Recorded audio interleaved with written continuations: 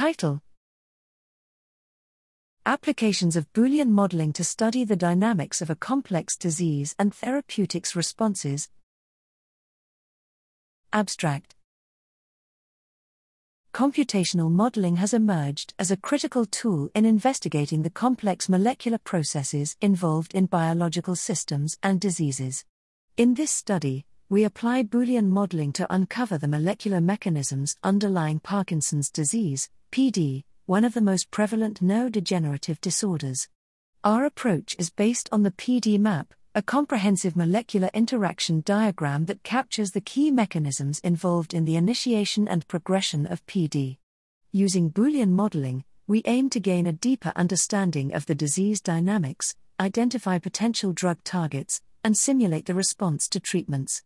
Our analysis demonstrates the effectiveness of this approach in uncovering the intricacies of PD.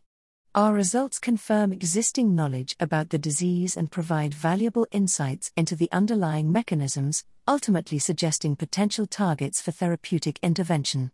Moreover, our approach allows us to parameterize the models based on omics data for further disease stratification. Our study highlights the value of computational modeling in advancing our understanding of complex biological systems and diseases, emphasizing the importance of continued research in this field.